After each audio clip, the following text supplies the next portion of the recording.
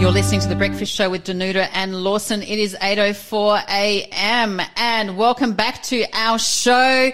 And we actually have managed to get Michael on the phone from Creation Ministries International for our interview. So our Bible study time will actually continue on a little bit later.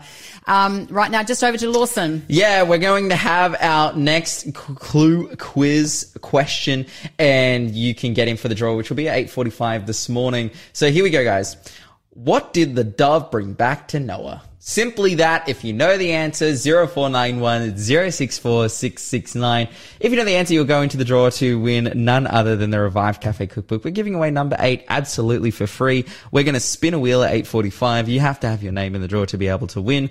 If you answer that question correctly, you'll get a chance in there. And the more questions you answer correctly, the more chances you get. Now, look, we're up to our penultimate question for you like the that week. word, don't for you? the week, guys. So this is your second last opportunity. Surely you can get in. Hey, what did the dove bring back to Noah? 0491 064 669. But now, we shifted around a little bit due to some technical difficulties, but we have on the phone none other than Michael Cook from Creation Ministries International. Michael, are you there with us? I am indeed, yes. You're sounding loud and clear. Hopefully you can hear me okay as well. Yeah, no, we can hear you great. Good. And as we understand, you're coming to us from the land of kiwis and sheep and all of those things. Oh, exactly. Yes, I'm based in Hamilton, which is about an hour and a half south of Auckland in the centre of the North Island. So it's great to connect with our listeners and our friends in Australia. Yeah, absolutely. And we have a few New Zealanders who text in whenever I give them a hard time and whatnot. So they'll be loving the New Zealand representation here. But yeah, getting into this interview and particularly looking at the paradigm of creation versus evolution, is it a case of science versus faith, or is it a case of alternate histories? How can we understand this particular debate? How can we understand what is happening in that space? That's a really good question. That's something I flagged up as something that we come across whenever we're doing presentations in churches or public meetings, is that people have this idea that, you've got your faith and you believe in your imaginary friend and your book of myths, but we've got science. Evolution is science. We have our facts and you have your faith, So it's this paradigm between believing in so-called solid facts versus some sort of indistinct faith that's just got no evidence behind it. But as we point out, we actually have all the same evidence. We have the same fossils, the same rock layers, the same stars. The evidence, the facts we have is the same for everyone. It's what we believe about the history, how those things came about is the difference. That's where the point of difference is. And we point out in our presentations that the Bible, the account of the Bible, where it touches on geology or biology or transforming societies, etc., that the Bible's account of history makes so much more sense when we apply it to the world we can observe. Absolutely. So I love this because a shift in this perspective and looking at this paradigm as it's a question about, okay, which scientific interpretation or which historical interpretation is correct. It goes a long way to actually, I guess, be able to frame this conversation regarding, facts and science and whatnot in the right way. Like this is the thing that I see, that often it's framed incorrectly as a conversation about faith, but now we can actually compare the science and we can actually observe the evidence in the right light and in the right perspective. That's right, yes. We have, as we point out again, we have two basic kinds of science.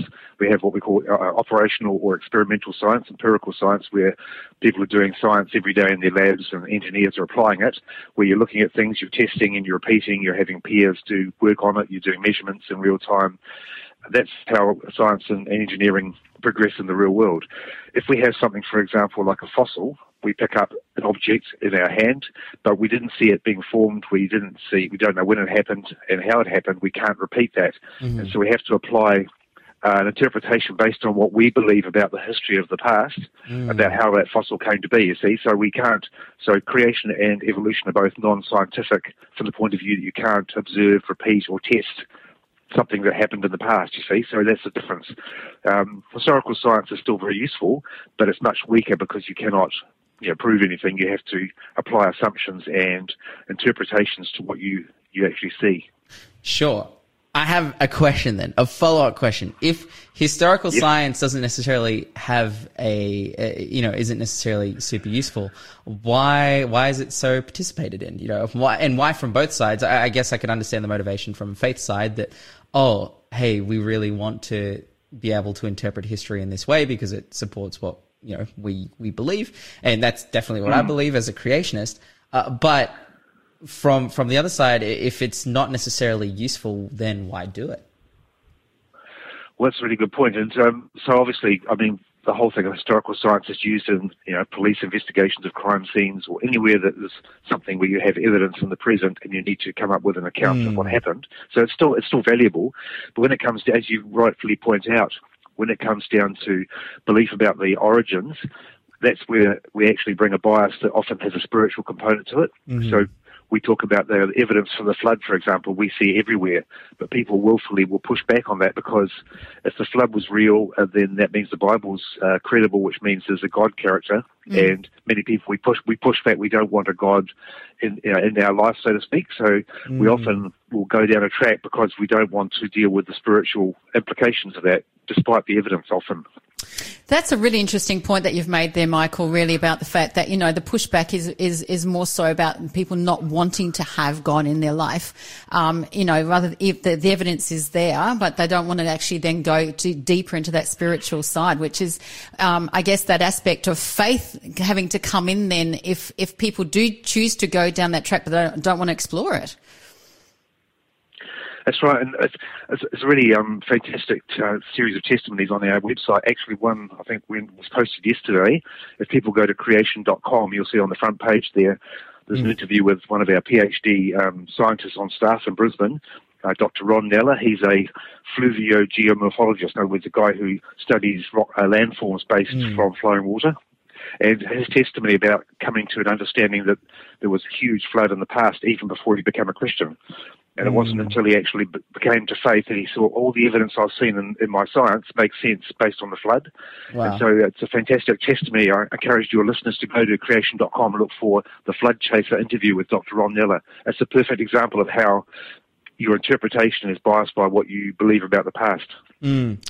I'd love to ask in regards to this. I had a conversation one time with a friend of mine who is pretty devout towards atheism and, toward and very much brought up this, oh, you have your faith. Yeah. I have my science. And we had conversations surrounding this, oh, no, it's not, that's not the case. We also believe in science. It's based on interpretation.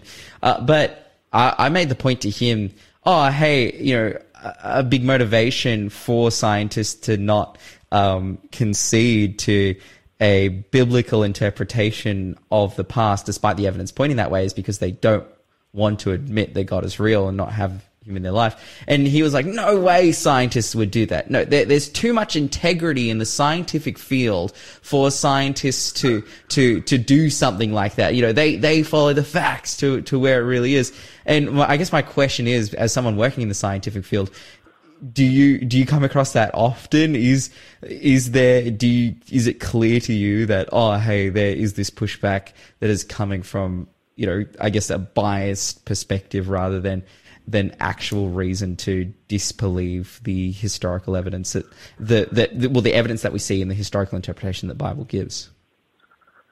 That's right. I think there is. Most people, we have to realise too that we've been brought up from the cradle right through our education system, our secular media, our popular culture, all this thing points to millions of years, points to evolution being true, and the Bible is denigrated. And so many people just haven't heard the other side, and so. But there are some great quotes from scientists who actually say, well, the evidence, even if it points to a designer, I don't want to go there because, I don't want there to be a God. And so sometimes they're quite honest. They say, well, that's excluded because, we can't bring in a divine foot in the door. And so they come from this point of view that there is nothing but materialism. There's no spiritual, no supernatural. There's nothing apart from blind chemistry and physics. So they have this boundary around their thinking because they cannot either spiritually or just intellectually go down the track of anything apart from naturalism. Which is, I find that particularly interesting because it's, okay, only naturalism can be true, but neither, like naturalism, you could say is as provable as, and when we're talking about historical interpretation, historical science, like you could say it's as provable as the divine theory. It's just, neither of them have, we weren't there. That's simply the case. And so, I guess my conclusion from that and thinking about it, I'm like, oh, is it really just the case? Like, they don't want to let the divine foot in the door, not necessarily to keep some integrity to science, but just because they don't want to change. That's right. And I think also, when we come back to real science, things we can observe, like, for example, in genetics and so on, evolution would have us going from pond scum to people with an increasing complexity, specified complexity in our genomes over billions of years. Yet when we observe genetics, we see, despite natural selection weeding out the worst damage, that every generation is becoming more and more degraded, so genetics is declining, which stacks up with what the Bible says, that God created, perfection originally, and after the fall, everything is declining and winding down and decaying, and we see that in biology and biochemistry and genetics, you see. So the changes that happen in biology are going in the wrong direction for macro, as some people call, where they like to talk about that, the general theory of evolution, that everything is evolving from a common ancestor. We don't observe that in real science. Yeah, no, absolutely. And Michael, I'm just thinking, my mind, as I've been listening to you, has also gone to a book that I've had for some time at my home. It's called In 6 Days, Why 50 Scientists Choose to Believe in Creation. Fascinating, because I've just looked at what you've actually told us about the flood chaser, and how through his interview, you can just see there's an outline that indicates that he's got seven or eight different evidences for the worldwide flood. What is it, that, like, you're saying that, some people don't want to choose to, follow, see the evidence that there is a God. And yet here we find, even in this book, and I guess in other ways and worldwide, constantly scientists who are trying to prove that evolution is the way and not creation. And yet, they come to believe in creation because of their findings. There's so many testimonies, isn't there, of people who have actually gone down the track of trying to prove the Bible wrong, trying to prove the Gospels wrong, or the account of Jesus, or creation, or whatever. And as you say, if they go in with that idea, I want to follow the evidence, and they have an open heart, often then God will break through. But those who are just closed off and do not want to see it no matter what, then they never will. There was a great quote a while back, I can't remember who it was. They said about... before I became a Christian, I said I won't believe in the flood unless I see the evidence. It wasn't until I had my eyes opened and I see evidence everywhere, so rather I won't believe until I see. In actual fact, I won't see until I believe. And it flips over, and suddenly the evidence is everywhere when your worldview changes. Love that quote. Yeah, absolutely. Hey, we've got a minute left, Michael. Is there anything that you want to leave us with before we head off? No, just again, every blessing to you all, your listeners and your team there, for 2023 as it finishes off, but 2024 is a year of opportunity. Just be equipped, be engaged, obviously get into the Word, press into God. Your relationship with Jesus is everything. But go to creation.com, have a look at our resources, search, look at our YouTube channels, and be equipped. And if you have a question that you don't know the answer to, just have a look, have a search, and we're sure that there are many great resources that we have that will help to build up your faith and to help you reach out to other people. So be blessed. Thank you for the opportunity, and have a great Christmas and New Year. You're listening to the Breakfast Show podcast on Faith FM. Positively different. So they're taking the mickey out of me. I put my headphones on and I was talking to them, and they're making it look like I'm really shouting, which I probably was. And it's funny every time. It's funny every time because you've been here for months, and it's awesome. We love having you here. But it's like, you go from like, hey guys, so when we come into the next section, just make it like, it's funny every time. Like, it's so good. We have a lot of fun here on Faith FM. We're hoping you're having fun with us today too, and every day when you're listening to the Breakfast Show with us. Hey, how good was that interview with Michael amazing. Cook? Like, creation, evolution, and how history fits best, I love what he says here. I mean, he did say, that there's no scientific evidence for both of them. But here's the thing. I love the quote that he said, that the person was saying, like, he couldn't remember who the quote was by, but he said, I won't believe till I see. But then they said, it wasn't till I opened my eyes that I did see the evidence. It was about opening my eyes, I think of, a friend from years back who didn't believe in God, but, God just got this seagull to circle around him. And he was, he loved bird watching, and that for him was evidence of God, and that was a turning point. God uses different kinds of ways to open the eyes of people. Like, I think of somebody that would like plants and things like that. That thing that we covered this morning for them would be just like really eye-opening and amazing. Well, this is actually relating directly to what we've just looked at in our Bible study, actually. Yes. And how the centurion relates to that. Actually, he relates to something that he understands. He says, I'm a man of, I understand what's going on here. I see what's happening here because I'm a man of influence as well. Yes. I'm a person of influence, but Jesus, I can see that you are a person of real authority. You have authority over all. So it's powerful stuff there. Really, really amazing. What I also find particularly interesting, just like you mentioned there about scientific evidence, and the point that he made is that the evidence is for everyone. The point that he made is that there is all this evidence, but that evidence doesn't necessarily come with name tags. So yeah, it's powerful to see that despite the evidence not coming with name tags and whatnot, we can, through making interpretations, we can come to certain conclusions, and based on probable cause, we can say, okay, what's more likely to happen? And this is the big thing. This is like the big important point that I'm trying to make. What's more likely to happen?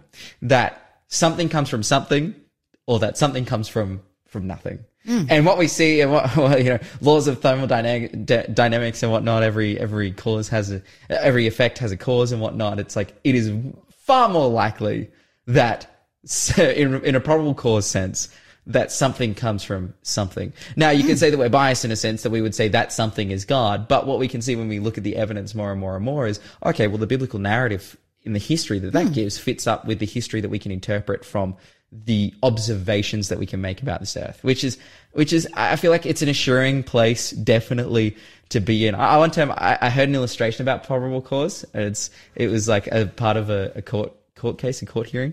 And it's like, okay, so you walk out of your house one day and you see that everything is wet and you smell rain, and it's like, you're outside, you look up in the sky, you see clouds, you smell rain, you see, the clouds forming, you go inside, you go to sleep, you wake up, you come outside, and everything's wet.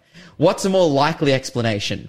That little Timmy ran around the neighborhood with a hose, like wetting people, and pulled out a super soaker and like shot all the houses and made all the houses all wet, or that it rained? And it's like, you look at the evidence, it smelled like rain, the clouds, it looked like rain, it looked like it was going to rain. You went to sleep, you woke up, you didn't see the rain, but you can say, okay, based on the evidence, the probable thing that happened is that it rained. And the amazing thing is that we look at the evidence, we look at this world that we live in, we look at the intricacy of creation, design, all those things, and we see that it's likely and it's probable that God created. And if it's probable, I think furthermore, it's definitely possible, and given the rest of the evidence that the Bible gives in and of itself, it did happen. Absolutely, and that's why I love what Michael said. He said, his closing words were, be equipped, be engaged, press into God and his word. And he said, if you want, if you've got questions, go into creation.com and look at the resources that will actually equip you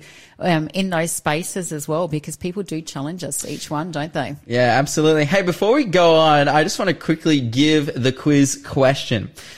Who described himself as a man of unclean lips? Guys, this is the final question for the week before we draw our prize at 8:45 a.m. You guys have about 15 minutes to get in for the quiz. But again, that question was, who described himself as a man of unclean lips? If you know the answer, 0491 064 669. Okay, and we're continuing with our Bible study. We actually looked at the centurion who actually came to Jesus and asked for him to actually heal his servant. He said in Matthew chapter 8 and verse 8, he says, "But only speak a word and my servant will be healed." And Jesus then said, and he says, in verse 9, I'm under authority, and when I say to one, go, and he goes, to another, come, and he comes, to my servant, do this, and he does it. And then Jesus said to him, "Assuredly I say to you, I have not found one of such great faith, not even in Israel." So Jesus himself said that the centurion had great faith. And that's why in verse 13 he says, "Go your way, and as you have believed, so let it be done." His faith, faith is a gift from God too, isn't it? That's the thing. It is a gift from God, and we are to practice that too, because the more time, I know in my life when I've found that I've surrendered to Jesus and God, Lord, has gone and say, "God, I don't know quite with this situation, but I have faith and trust in you." God comes through. That's the thing. It's about leaning into God, coming to him. Hey, the next stories that we're actually looking at is Matthew chapter 9. Chapter 9 and actually verse 2. And actually this one is recorded also in the Gospels of Mark and Luke. So we're actually going to go there as well. I'll go to Mark chapter 2. Actually, if you can go to Mark chapter 2, verse 1 to 12 for us, please. Sure. And I know we did look at this the other week, but some of our listeners may not have been on there too, but it's actually a story, again, that we love unpacking and that is really important. So I'll read Matthew chapter 9, verse 2. If you don't mind going to Mark chapter 2, verse 1 to 12. It's also covered in Luke chapter 5, but we're actually going to look particularly at Matthew and Luke. And it says here in Matthew 9, it says, "So he," as in Jesus, "got into a boat, crossed over, and came to his own city." His own city, in other words, Capernaum. That's where Jesus mostly lived during his adult life. And then it says in verse 2, "Then behold, they brought to him a paralytic lying on a bed. When Jesus saw their faith, he said to the paralytic, 'Son, be of good cheer, your sins are forgiven you.'" Now, Mark actually expands on this story so much more. So can we go and read that one, please? Yeah, I'm here in Mark where it picks up pretty much the same way. He entered Capernaum after some days, and he heard that he was in a house. Immediately many gathered, so that there was no longer room to receive them, not even near the door, and he preached the word to them. Then they came to him, bringing the paralytic, who was carried by 4 men, and when they could not come near him because of the crowd, they uncovered the roof where he was. So when they had broken through, they let down on the bed a paralytic that was lying there. When Jesus saw their faith, he said to the paralytic, "Son, your sins are forgiven you." And some of the scribes were sitting there and reasoning in their hearts, "Why does this man speak blasphemies like this? Who can forgive sins but God alone?" But immediately when Jesus perceived in his spirit that they reasoned thus within themselves, he said to them, "Why do you reason about these things in your heart? Which is easier, to say to the paralytic, 'Your sins are forgiven you,' or to say, 'Arise, take up your bed and walk'? But that you may know that the Son of Man has power on the earth to forgive sins." He said to the paralytic, "I say to you, take up your bed and go to your house." Immediately he arose, took up his bed, and went out of the presence of them all. And all were amazed and glorified God, saying, "We never saw anything like this." And of course, back in Jesus' time, the thing is that anyone that was paralyzed, it was believed that, by the general people, is that it was a curse on the person, or, that the parents had actually done something, and that's why the person was actually suffering. And so for them, was a really crucial and important story that we're actually looking at right now. You're listening to The Breakfast Show. Connect with us on 0491 064 669. And so what we see here is it was the faith of his friends. Because when it says here, when Jesus saw their faith, he said to the paralytic, "Son, your sins are forgiven." Now, here's the thing, this story really unpacks for us that the healing of the soul is really important, hey? That yes, there's a physical healing that happened and needed to happen. But here what we find here is that, yes, you can say your sins are forgiven, but it's not seen, but the physical healing that actually happened of the paralytic was a sign, a powerful sign of the fact that his sins were forgiven.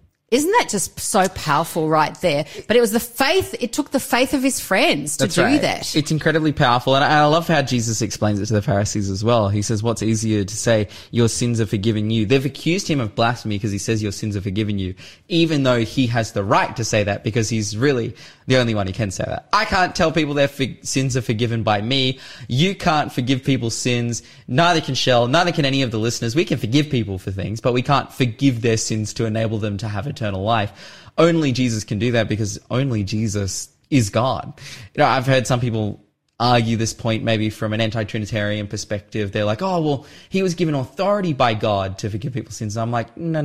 Like, that's a kind of a similar argument that you could say anyone then has the ability to forgive sins. In fact, that's the reason the Catholic Church says that priests have the ability to forgive sins. But what we see here clearly in the Bible is Jesus says, I'm going to prove to you that I'm the Son of God because I can do something. I can manifest a literal sign in front of me, which is that I can heal this person from their sickness. That proves that, oh man, I really am on God's side. And furthermore, I do have the ability to say your sins are forgiven you. But at the same time, as you said, Jesus saw their faith. Yes. He says, sons, your sins are forgiven.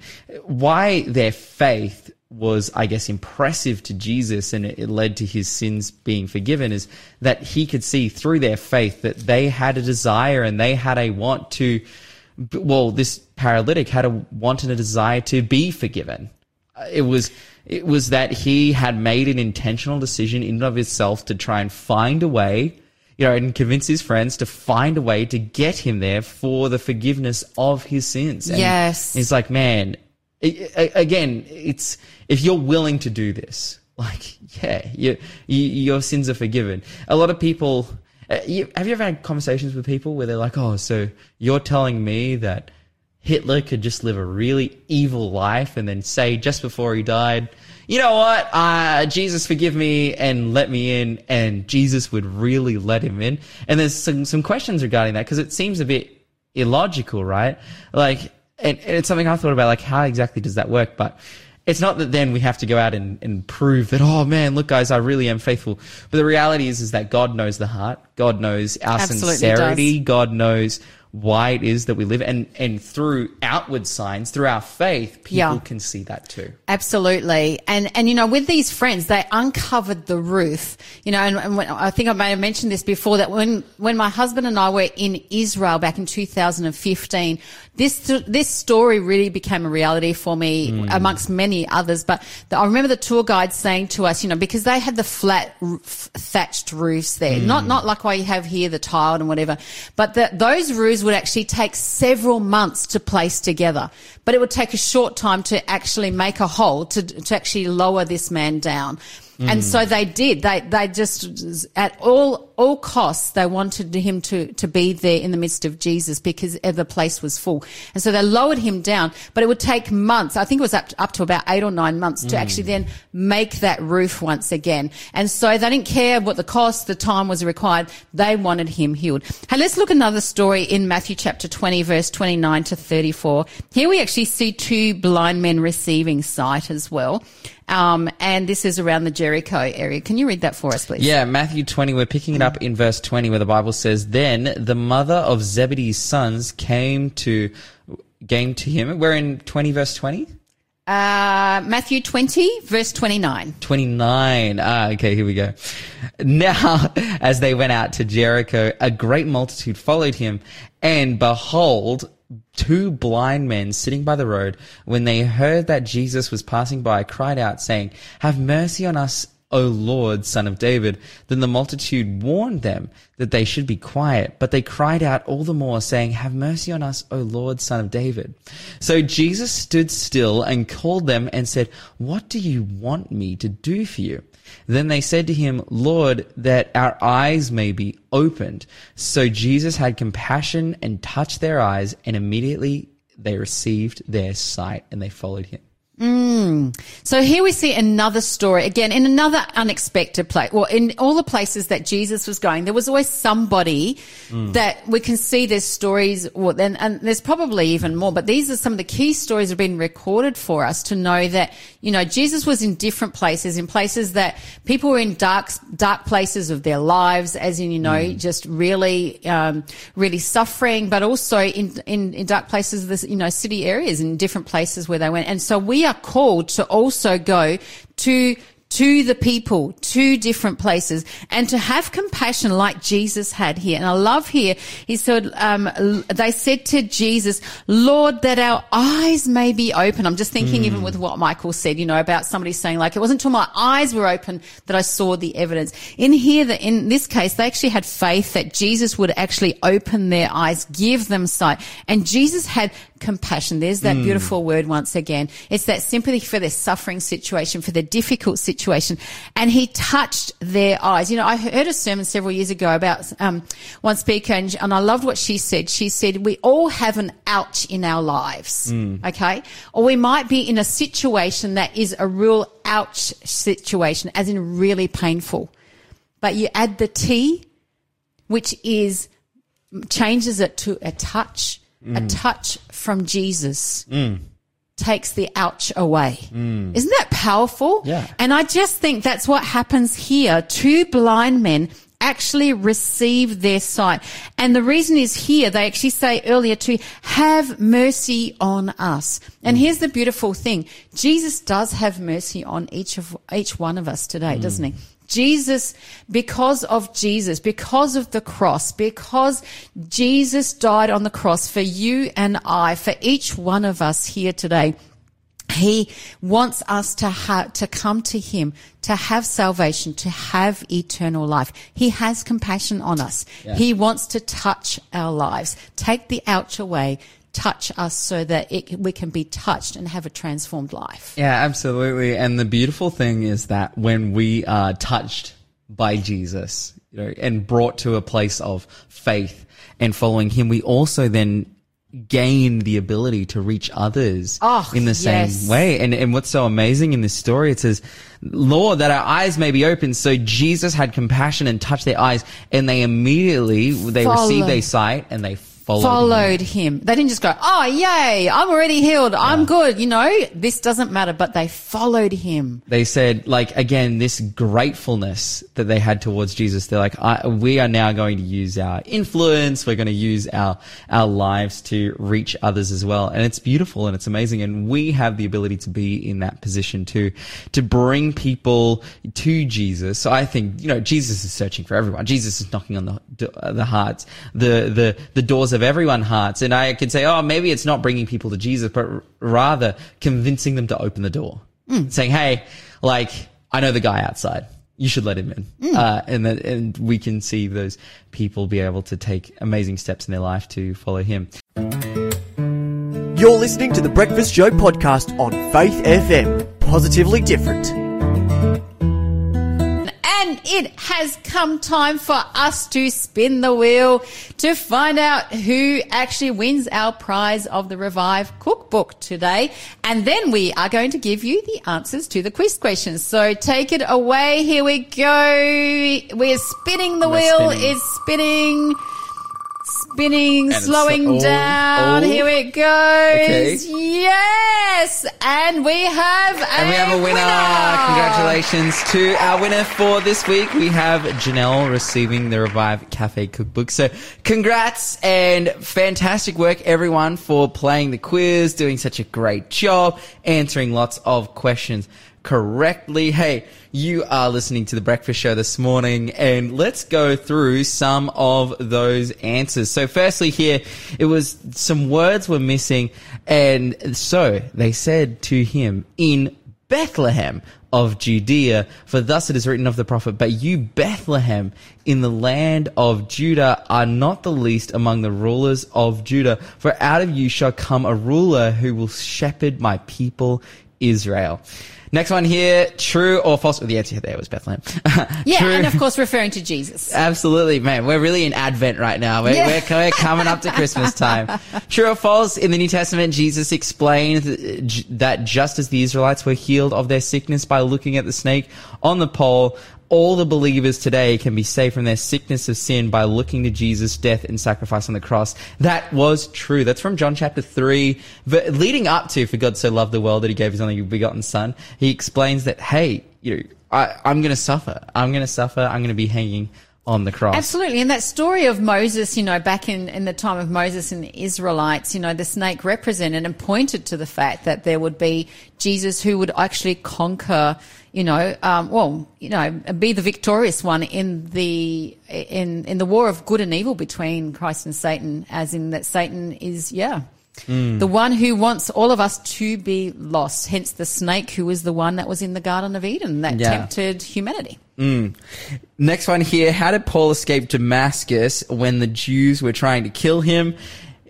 Was he lifted out by an angel? Was there an earthquake that was created, a means of escape? Did Silas rescue him? No, none of those things. He didn't even get picked up by an Apache attack helicopter. He was let down from the city walls in a basket, I love this story so much because Paul travels to Damascus to literally get Christians thrown in jail and killed.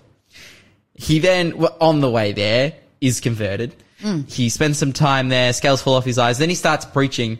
His first attempt at preaching, he's like, I'm going to preach the truth. Literally puts his life on the line, and they have to get him out of there in a basket, So it's tough stuff that Paul went through just to follow the Lord, but it's amazing. Well, the result of his work, this is his first run-in with evangelism. His evangelism and missionary work would lead him to basically be the person who crossed the gap and brought the gospel to Europe. Absolutely, and reached the Gentiles, and of course became, the greatest church planter in the New Testament that we read of. Absolutely. Next one here. What did the dove bring back to Noah? The dove brought back an olive branch. I remember being 5 or 6 in kindergarten watching this cartoon video of the flood and seeing, such a cool story. Seeing the dove come back and give him an olive branch. I just remember it's like a core memory, sitting in class and just watching that and going, oh wow, so interesting. Having not grown up Christian as well, getting introduced to those stories at school, I'm like, oh, that's super interesting.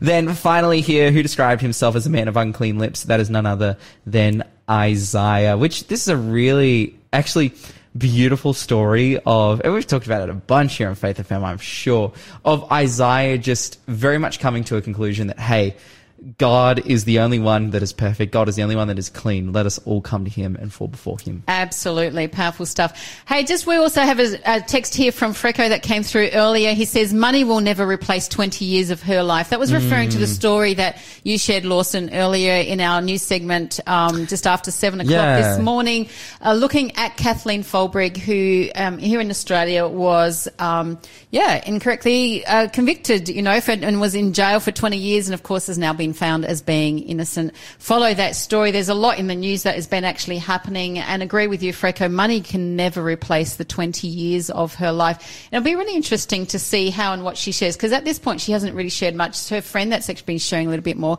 But no, I think there was an interview also recently on, was it 60 Minutes or somewhere? I didn't manage to see it, but just a fascinating thing to actually follow with that of what has actually happened to her in this space as well.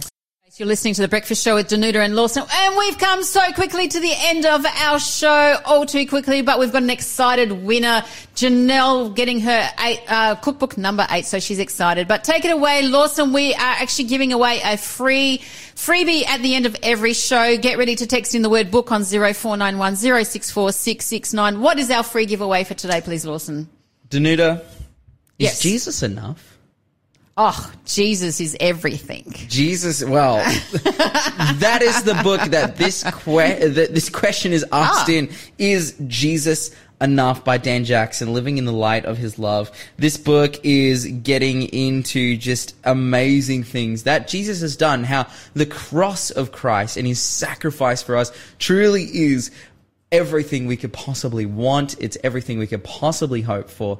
Again, the question is Jesus enough? And if you have that question, well, this book answers it. 0491 064 669. All you need to do is be the first person to text in the word book. 0491 064 669. That is the number to get in contact with us. Absolutely. And we want to wish you here a very special, happy weekend before next weekend, which becomes, of course, the special Christmas weekend for so many who are celebrating that. But we want to leave you with a Bible verse, as always, that God is working in your life for your good. Romans 8:28 says, we know that all things work together for the good of those who love God, who are called according to his purpose. Isn't that a beautiful promise? We know that all things work together for the good of those who love God. So just give your heart to Jesus if you haven't today. And remember to talk faith, live faith, act faith, and you'll grow strong in Jesus Christ. With you till we meet again. God be with you till we meet again. By his counsel's guide uphold you, with his sheep securely fold you. God be with you till we meet again. Until we meet again at Jesus' feet again. God be with you till we meet again. Thanks for being a part of the Faith FM family. Join our community on Facebook or get in touch at 1-800-FAITH-FM.